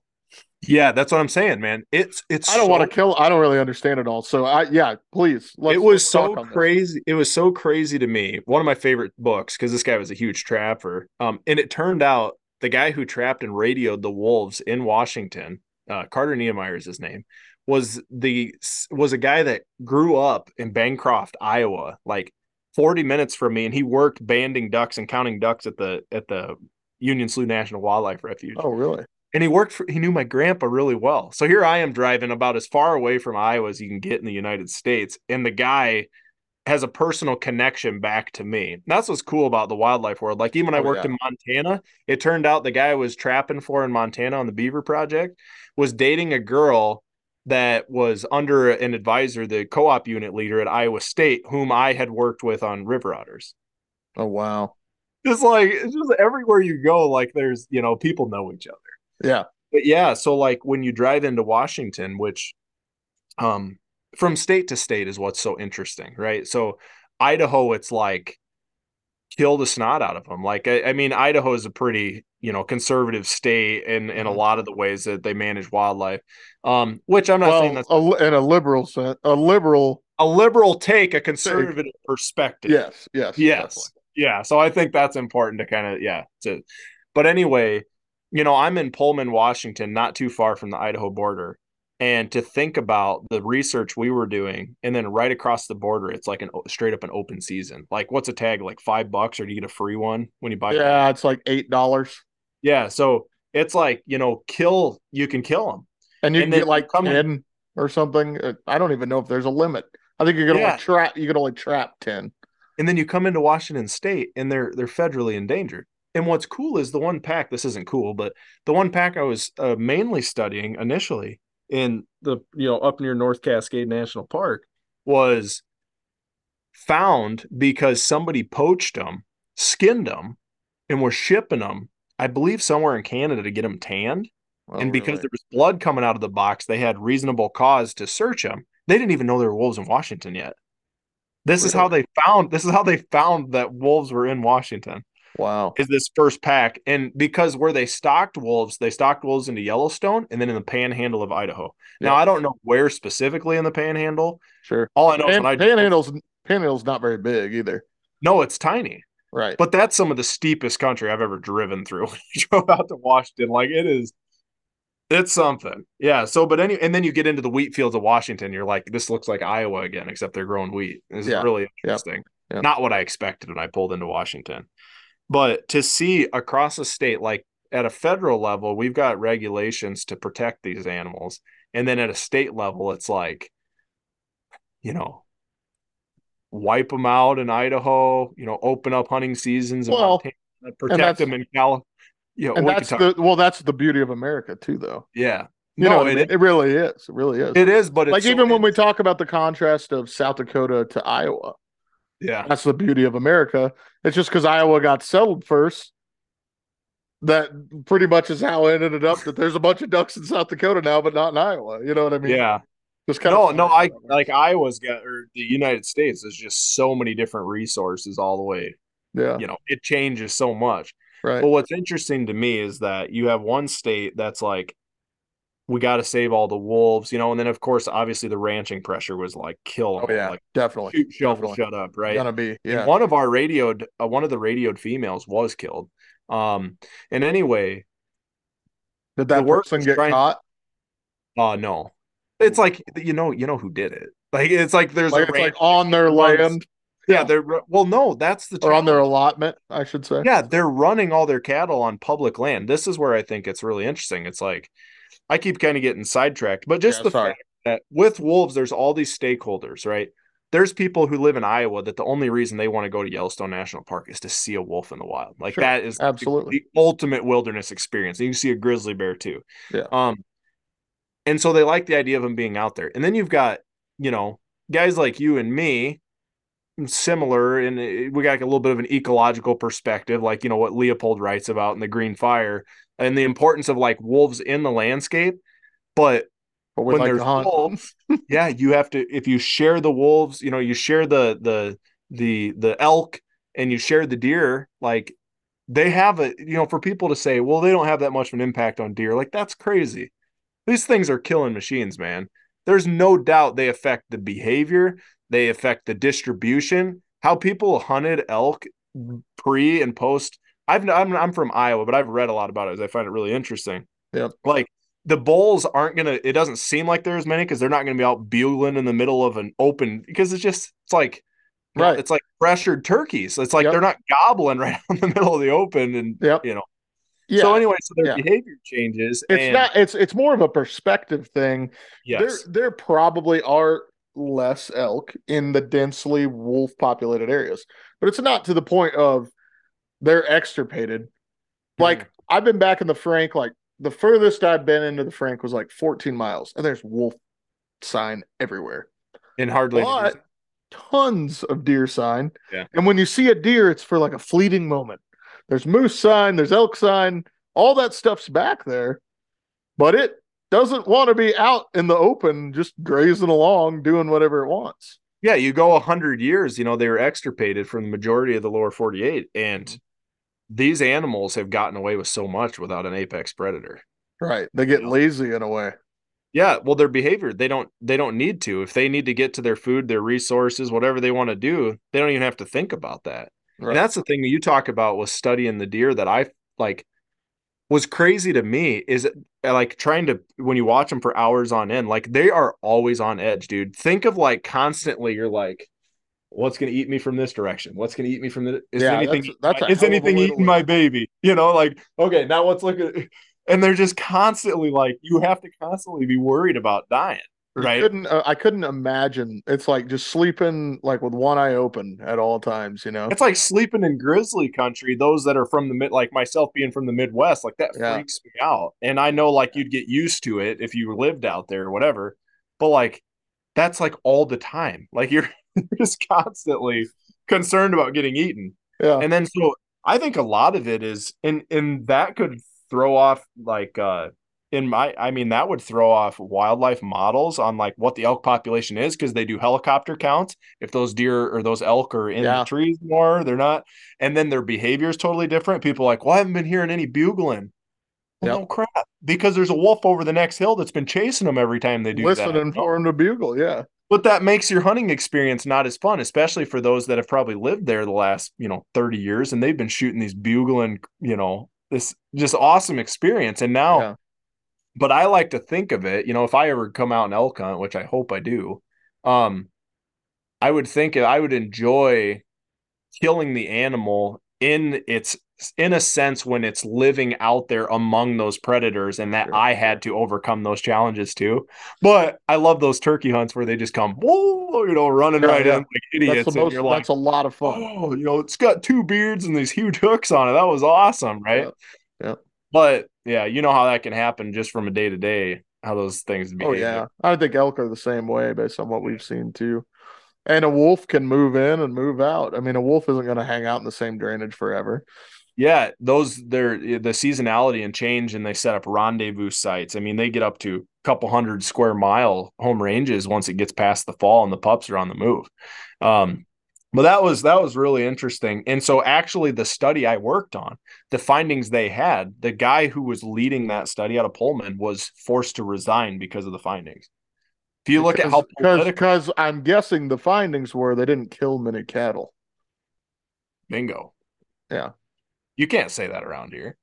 Yes, it's a whole deal, man. And they told me is like, don't even like tell I'd run into mule deer hunters. Like, don't tell them what you're doing out here. Yeah. I'd always say it. Oh, I'm tracking wolves. What? There's wolves around here? I would shoot that thing. We haven't seen a mule deer. We've been up in the country for Yeah. 3 Then they start days. blaming them not killing something on the wolves being there. Dude, it's a Scapegoat. yeah, no, well, I'm trying to think how to say it. Like It's like a how do you say it? perspective. It's Yeah. it's it's just like it's what they were born into. It's just an anti-wolf perspective. Like, Yeah. and then as soon as wolves come on the landscape, every time a calf falls over dead, wolves did it. Every time, the deer hunting isn't very good. Well, the wolves did it. Like you just blame the wolves for everything. And Got to it's have like, something to blame. I've never yeah, understood that about like human tendencies. Like why don't you just say, well, we did made stupid decisions or we didn't go when yeah. we should have or You the didn't deer get to weren't that calf. moving. You didn't get to that calf. It was too cold, man. Like that happens. But just because a wolf fed on it after it died doesn't mean that you got to kill all the wolves in the area. Yeah. And these things lived in this landscape for thousands of years before, before you grazed your cattle out here. I think they have a right to like at least be here in minimal numbers. And Yeah, then you get into all the I was pack about to say, dynamics and killing wolves. I always say if you were wolf hunting and you see a big pack come running out into a valley below you, like you're shooting the big bad black, like the breeder or Which alpha. would screw up the pack the most. Yeah. Yeah. And some of the findings and concerns with that, I mean, then, ranchers out just shooting wolves left and right. It's like you're creating your own problem, you And know? becoming these other packs that are growing outside of it, or what? Yeah, Like no, it because creates more packs when you kill alphas? Or oh no, no, creates that depredation issue because they don't have yes. the lead dog. So, like all of those individuals are important for their ability like they go on multiple chases without kills. And when they kill something, it's the breeder male, probably the breeder female, and there's typically a few sub-adults, and then you have that year's pups. And it takes all of those individuals. They're doing the long run stamina, waiting for that mess up, and they work together. It's crazy. Some of these dogs, like in Africa and crap, how they'll literally like break out. It's like we watch it on Planet Earth. It's just Oh yeah. mind how When they're you watch them strategy. like from a drone, off the Yeah. drone footage they have when they start getting Yeah, into they completely formation, surround them and then that they shit's send one in crazy. to chase them out and they have like layers of animals. It's just absolutely crazy. But It if you is. start removing those, key individuals on a successful hunt, they don't have a choice. Yeah. They don't have a So it choice. creates the problem. Yeah. It creates a problem. But there's still a lot of, and it makes sense. It makes really good sense to me. I honestly believe predators are opportunistic 100%. It's not like Oh, they kill the definitely. sick. They don't kill the sick and the lame. They don't kill just this and that. They kill whatever they can get their Whatever mouth. they can kill. Yeah, Yeah. exactly. So they're going to just chase whatever they can kill. And if you affect their ability to catch and kill wild animals, well, then they only have one choice. They got to eat, you Yep. know? So Absolutely. so it makes sense to me, but there's still a lot of arguments on some of the data behind that. And Yellowstone is some of the most extensive research, but granted, there's not, grazing, cattle grazing and stuff. There's that is a tough thing to use as a data set to me Yeah, yeah, it's very to different. apply to Eastern Washington. Yes, You know what I yeah, mean? That's like like okay, well these things aren't messed with at all. Have an abundance of food, are essentially babied and habituated.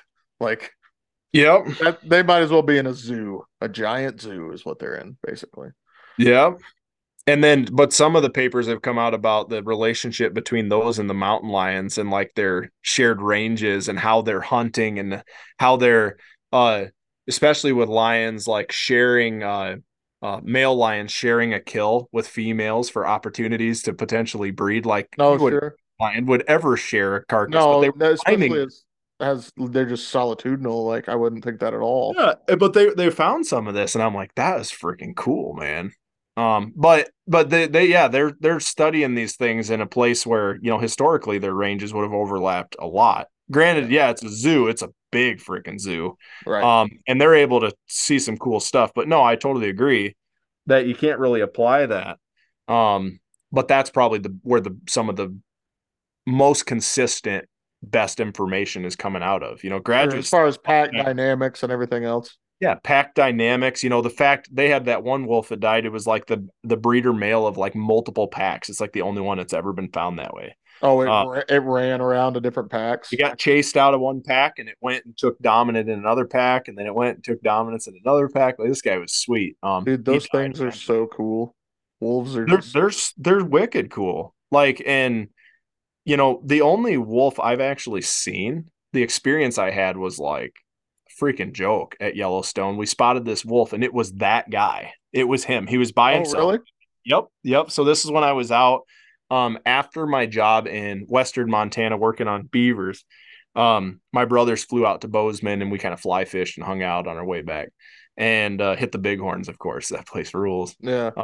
But as we were out there, we saw this wolf, and it's like the instant we saw it, before you knew it, I'm not kidding you, 50 vehicles parked on the side of the road, people Sure. running to the river, trying to this. Then they got the wardens are in there trying to. And I'm like, what a wolf experience, Here we Yeah. are. There's this radioed wolf, and it's sitting. It tried swimming across the river. It went over and like sat on the bank, like these people are just like, there's cameras going off and this that. I'm like, that sucked. What a bastardization of a creature that is just so amazing. I know, I know. And so that was, I'm like, wow, in my job, if I saw a wolf, I wasn't doing my job right. So I never got to see them. I just got to like study what they did and where they were. Yeah. Um, but yeah, But it's you would move in on their kills mostly, right? And yep. just So we had take a look. GPS collars on them, and we would go in and search clusters. So every cluster that was formed, we'd go in and look for something dead and try to figure out what they're killing. Um, And it what was were they killing mostly? in our spot mule deer. Mule deer. Granted, where I was living was some of the best mule deer country in the whole state, is what I come to find after moving out of there. Which is what area? Up near it's in the Medhow, Yeah, near the Medhow Medhouse. Valley. Yep, yep. Yep. That's what I So, figured you'd say. Lake, what is it? Lake Chelan, I think, is right there. But it's like right before you pass up over into North Cascade National Park. So And, did they kill elk too? There's elk up there, right? yeah, but not a ton. And then down in like Central Washington, another pack we studied, they killed more elk. And then the ones in the Republic or northeastern part of the state, those were the ones that like they targeted moose. And this was Oh, like moose a killers. yep, and that doesn't sit well with the No. stakeholders, right? And this is That doesn't sit well with me. I'm just yeah, kidding. this is one of those. Well, after they've chased me off the fly stream, no, Yeah. um, I've had some pretty interesting encounters of moose, as you Were you have. there with when that one was clicking its teeth at us? Yeah, it was like it's Yeah. like a freaking horse. We're like, Well, dude, we didn't know. We like came around the corner and it was right there. Did you remember that yeah, one? That was yeah. nuts. Well, it makes sense to me that they're hanging out there because The there's like not as willows. predator pressure, Yeah. Yeah, and the willows right off the road. Yeah. And I remember, yeah, it was you and me because you go, well, how fast do you think she'll get across the creek? I said, well, a hell of a lot faster than we can get up and out of here. I can guarantee you that. We need to back off. That So is kind of crazy because you get into this is on the Tongue, right? The Tongue the River. North Tongue, dude, that place That is, place is sick. is awesome. Yeah. The first time we went there, we just pounded fish too. You Uh, went there with like a guide initially, you and your grandpa or something. no, we Didn't went to Cody with a guide, and then Bazin and I hit that on the way back. That's how we found it. found the Tongue, even though we probably should have found it with research before then, but we were just Yeah. dumb, like college kids. Mhm. But yeah, we're down in these willows, like what you'd envision in Alaska is what like that plain is like. And Yeah. so then you bust out and you're in the river. It's like you got to fight through the willows, but there's little trails from other fishermen and stuff. Yeah.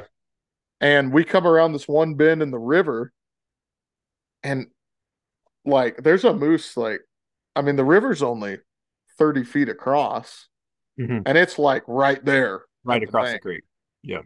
And it was And it's got a click. calf with it. It's got a calf, and it's clicking its teeth at us and all kinds of stuff. And of course, I'm just dumb. I'm like, you think probably okay, right? No, yeah, that's what you said to me. You're like, how fast do you think she'd get across the creek? And I'm like, way faster than we can get up out of the creek. I can guarantee you that. Yeah. Like trying to fish the run that's like right I've by run her. the last time I fished out there, I ran in, I was just kind of busting through the willows coming out of there, and I ran into a beaver complex. It was a disaster. Oh yeah, you I can get stuck in there for yeah, sure. but I kicked up I kicked up like a little bull and a couple I think it was a cow and a calf or something out of there when I was walking through there, and Yeah, they jumped up like 10 feet from me. It scared the crap out of me. yeah. But Well, yeah, you just can't see. that's kind of interesting how like it's just with the wolves you were saying like they killed deer in that area. I have heard they really specialize. Oh yeah. So like Like the ones up in like, the different sheep up north, they'll just like target and kill that specific, whether it's a doll like a sheep. doll sheep or a stone Yeah. sheep or something. Yeah. And Really? then like it's all about opportunity, like opportunistically what's available. This part of Washington it's one of those once in a lifetime draws, but the Yeah. success rate is like 80-90%. Like you will shoot a bull if you draw a tag. Right, right. And then all of a sudden you got wolves that are killing those things, and that really, not only for the state agency but for the people True. involved in hunting there, and I mean it gets to be a mess It because as a is. wildlife advocate, like especially like a state like Idaho, states like Montana, the amount of income and revenue, especially when you got what, over 60% public land, I think, in the state of Idaho. Is that what it is? It's over 70. Over 70%, right? It's a So beautiful thing. Yeah. yeah, it's a beautiful thing. Yeah, Iowa is like 2.8%, right? So we're like ranked Stark 47th. contrast. Yeah, very different. But you have the resources to sell over the counter tags for people to come tromp around and take their chance at trying to shoot a Rocky Mountain elk. That's a huge amount of income to those states. Oh yeah, definitely. So then all of a sudden, if you have to start limiting that more, I mean, that's what pays your bills. Like you Yep. gotta like consider that. Yep. So it's a really dynamic I situation. Idaho is like, okay, yeah, they can chopper gun stuff, sure. But Idaho is like so wild and rugged Yeah. that you can have an open season like they do all year round, and you're not There's gonna. always nooks and crannies where There you're able. will be wolves, don't worry. You know what I Oh mean? yeah. Kind of a thing. Yeah. And that's Yeah. like the beauty of it to me. I want them here. I also love the idea of the opportunity to harvest one.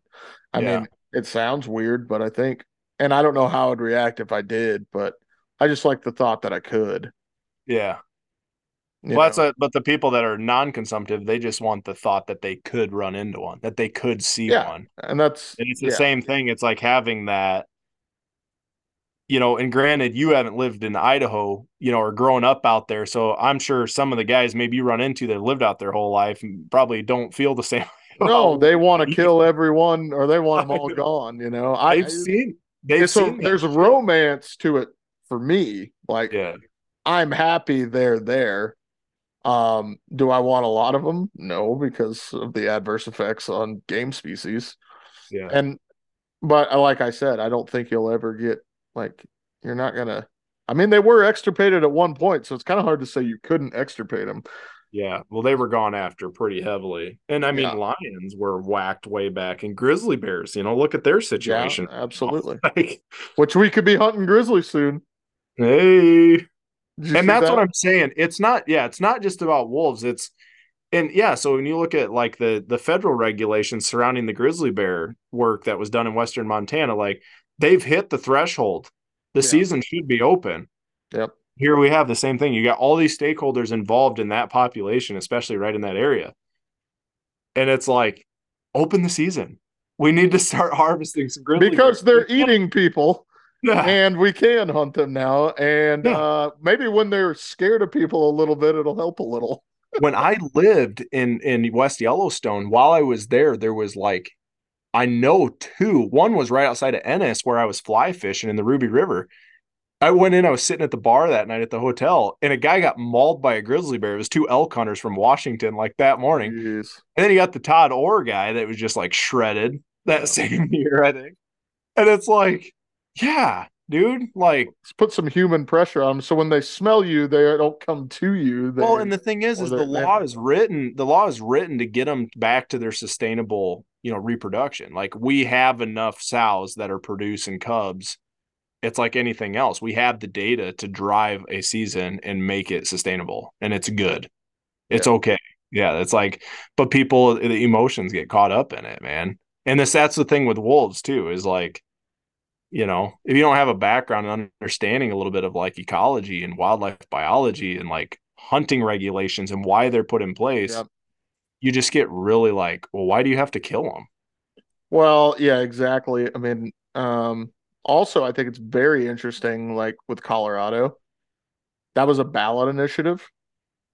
It like a Denver thing. You know what I mean? Like that's what it ends up being. And it's like, the hell do they know about what's going to happen Have you whenever they ever introduce wolves? have you ever You read know? the Beast in the Garden about the guy that got whacked by a lion in Boulder, Colorado? No. Yeah. So there's this journalist that wrote about it, and it's the same thing. Colorado Game and Fish are like, you guys need to start managing your lions because the deer are wandering into town middle of the day, Yep. you know. And then it's like, okay, well, what's going to happen? Predators are going to start wandering into town middle of the day, and they're like, we learned like lions love to eat Oh cats and yeah, people. lions love to be in porches and eating cats and all that. Because that's funny, that old story of Steve Oh, shooting that Steve, one yeah. chasing the cat in the yard I think I remember him saying like it literally killed the house cat and then like was cached living. it in the garage with Yeah. like nuts and bolts and stuff. No, basketballs and stuff were like hiding it. And then That's he ended up shooting the mountain lion while he was talking to the house owner on the as it run. on the run as it was chasing a house cat through its yard.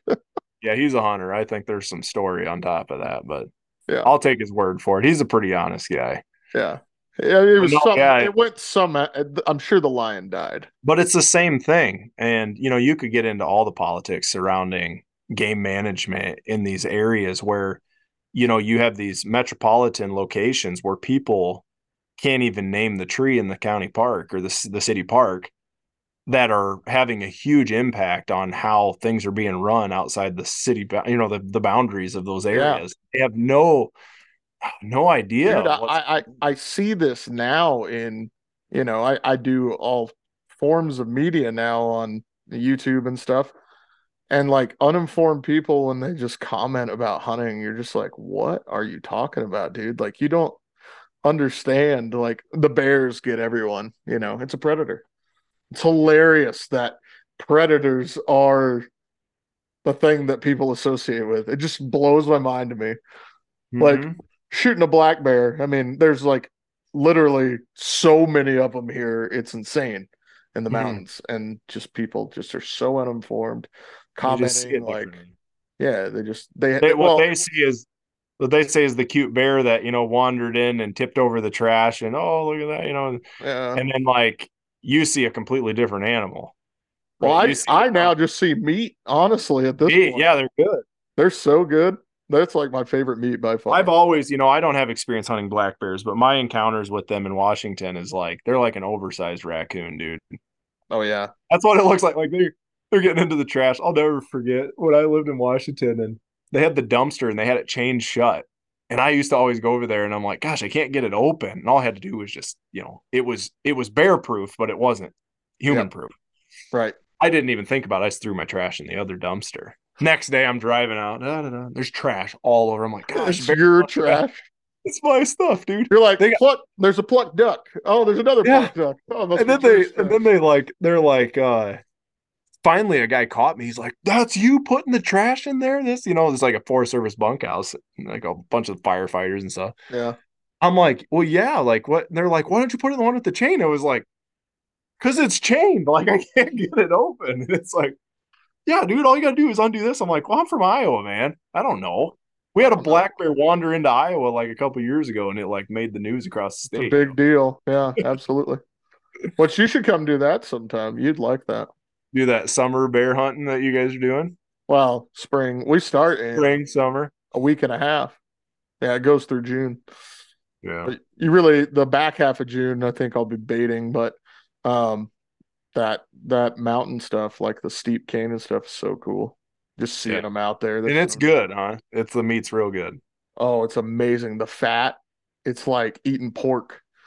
Like Really? I've done pulled pork with it, like on the smoker, and it's just like it. Like you break the fat into the meat and you pull it all in there, and it's just like pork fat. Dang, man. But it's like a little darker than pork. Yeah. But dude, it's so good. Tender, fatty, fat's nuts. Yeah. Well, maybe I should try eating a fat raccoon. Dude, so good. Like I can't even describe how good. I like compared to a deer, like it just blows Yeah, my like mind. I Blows my cut a lot of mind that fat out people of my. it's legal to leave the meat. Yeah, you just take the hide and the skull. You have to take the hide and the skull, and it just makes me want to throw up thinking that's like it sounds so cliche, but like just because I know how good it is. Yeah.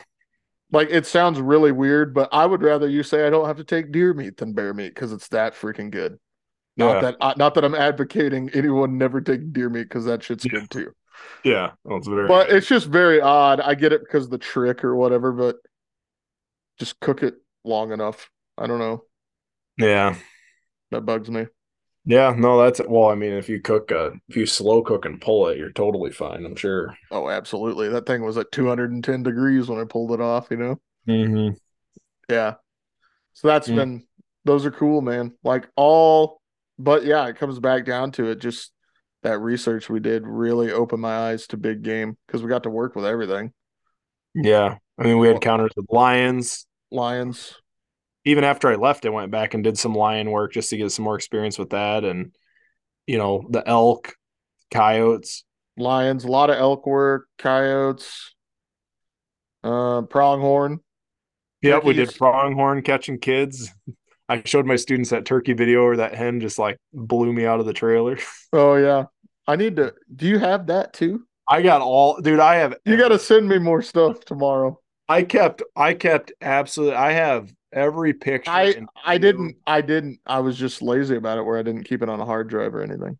Yep, I bought an external hard drive. And it was really when I lived in uh Montana, the guy's like, the one guy I worked for, he's like, everything like in my life that matters is on that hard drive right there. He's like, you need to back these because I was showing him some of my stuff. He's like, you need to back all this stuff up. Yeah. So now I have it like on a drive, Google Drive, OneDrive, hard drive. I've got it on my drive at work. Like Nice.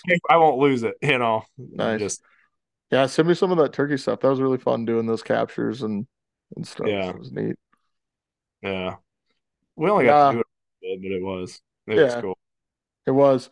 And it was really funny when we did it with like Cudmore and them and they just hated turkeys. And we Like were they just like did like kids. We're like turkeys kids there, like all excited waiting for. shaking. I've told that story so many times when those turkeys they with Cudmore that morning, and we're like just waiting for the turkeys to come, and all of a sudden we see them come running around the corner, and the lady that remember the rancher's wife was corralling the like two toms started to run off to the left, probably one of And the she ones pushed them into the trap. she pushed them back, like corralled them with her blue Chevy pickup. Yeah. And I go, what? That is so fake. And I remember, they wanted to get rid of them and is like, well, what's this guy's number? Danny goes out there, it's like whacked like what, like four of them or something. I think I shot 7 turkeys off that place. Oh, geez.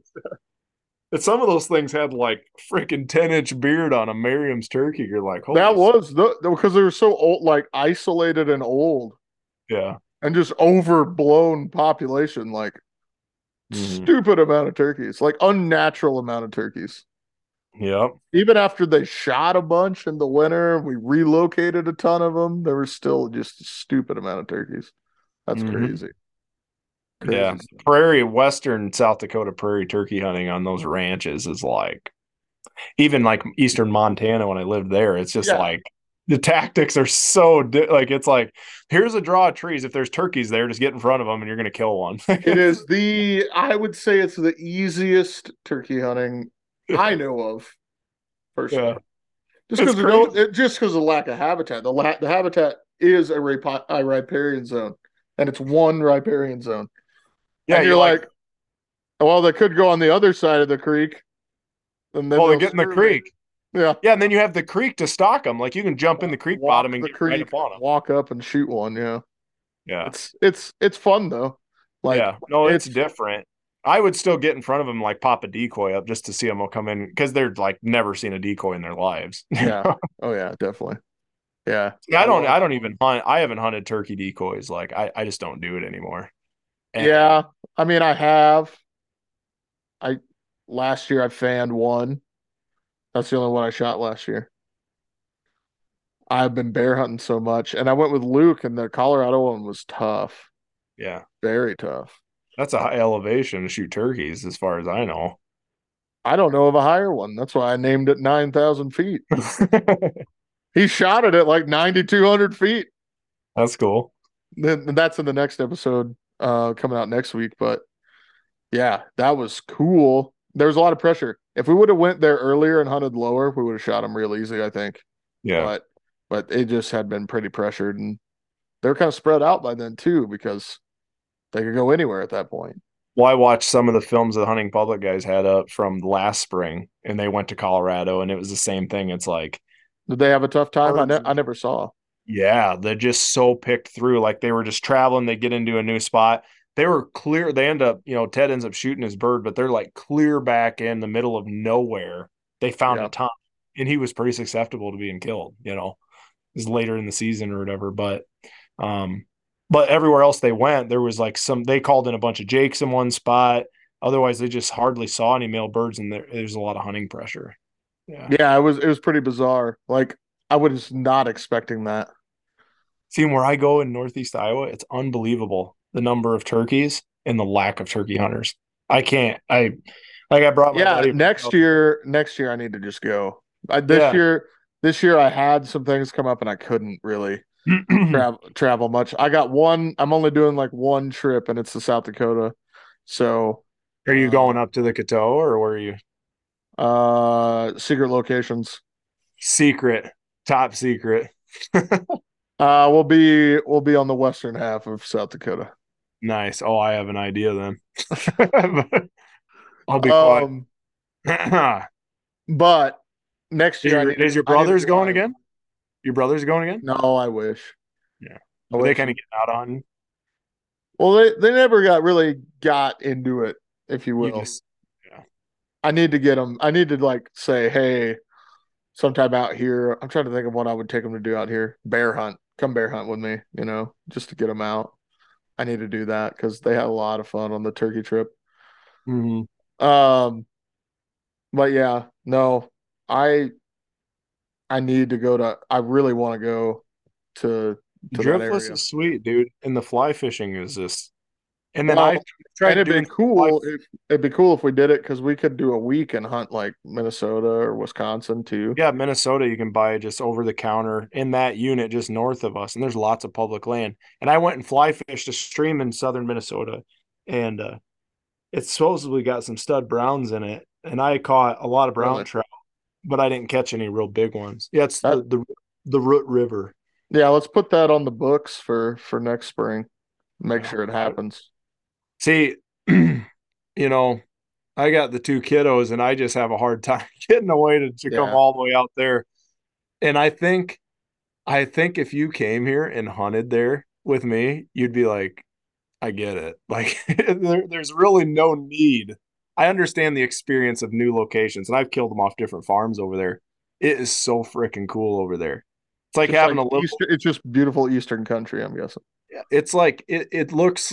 I mean, they're like almost. You get over by the Mississippi River. It's almost like they're like little mountains, and there's big limestone bluffs and spring-fed creeks and trout and turkeys like you wouldn't freaking believe. And it's just awesome. It's just beautiful.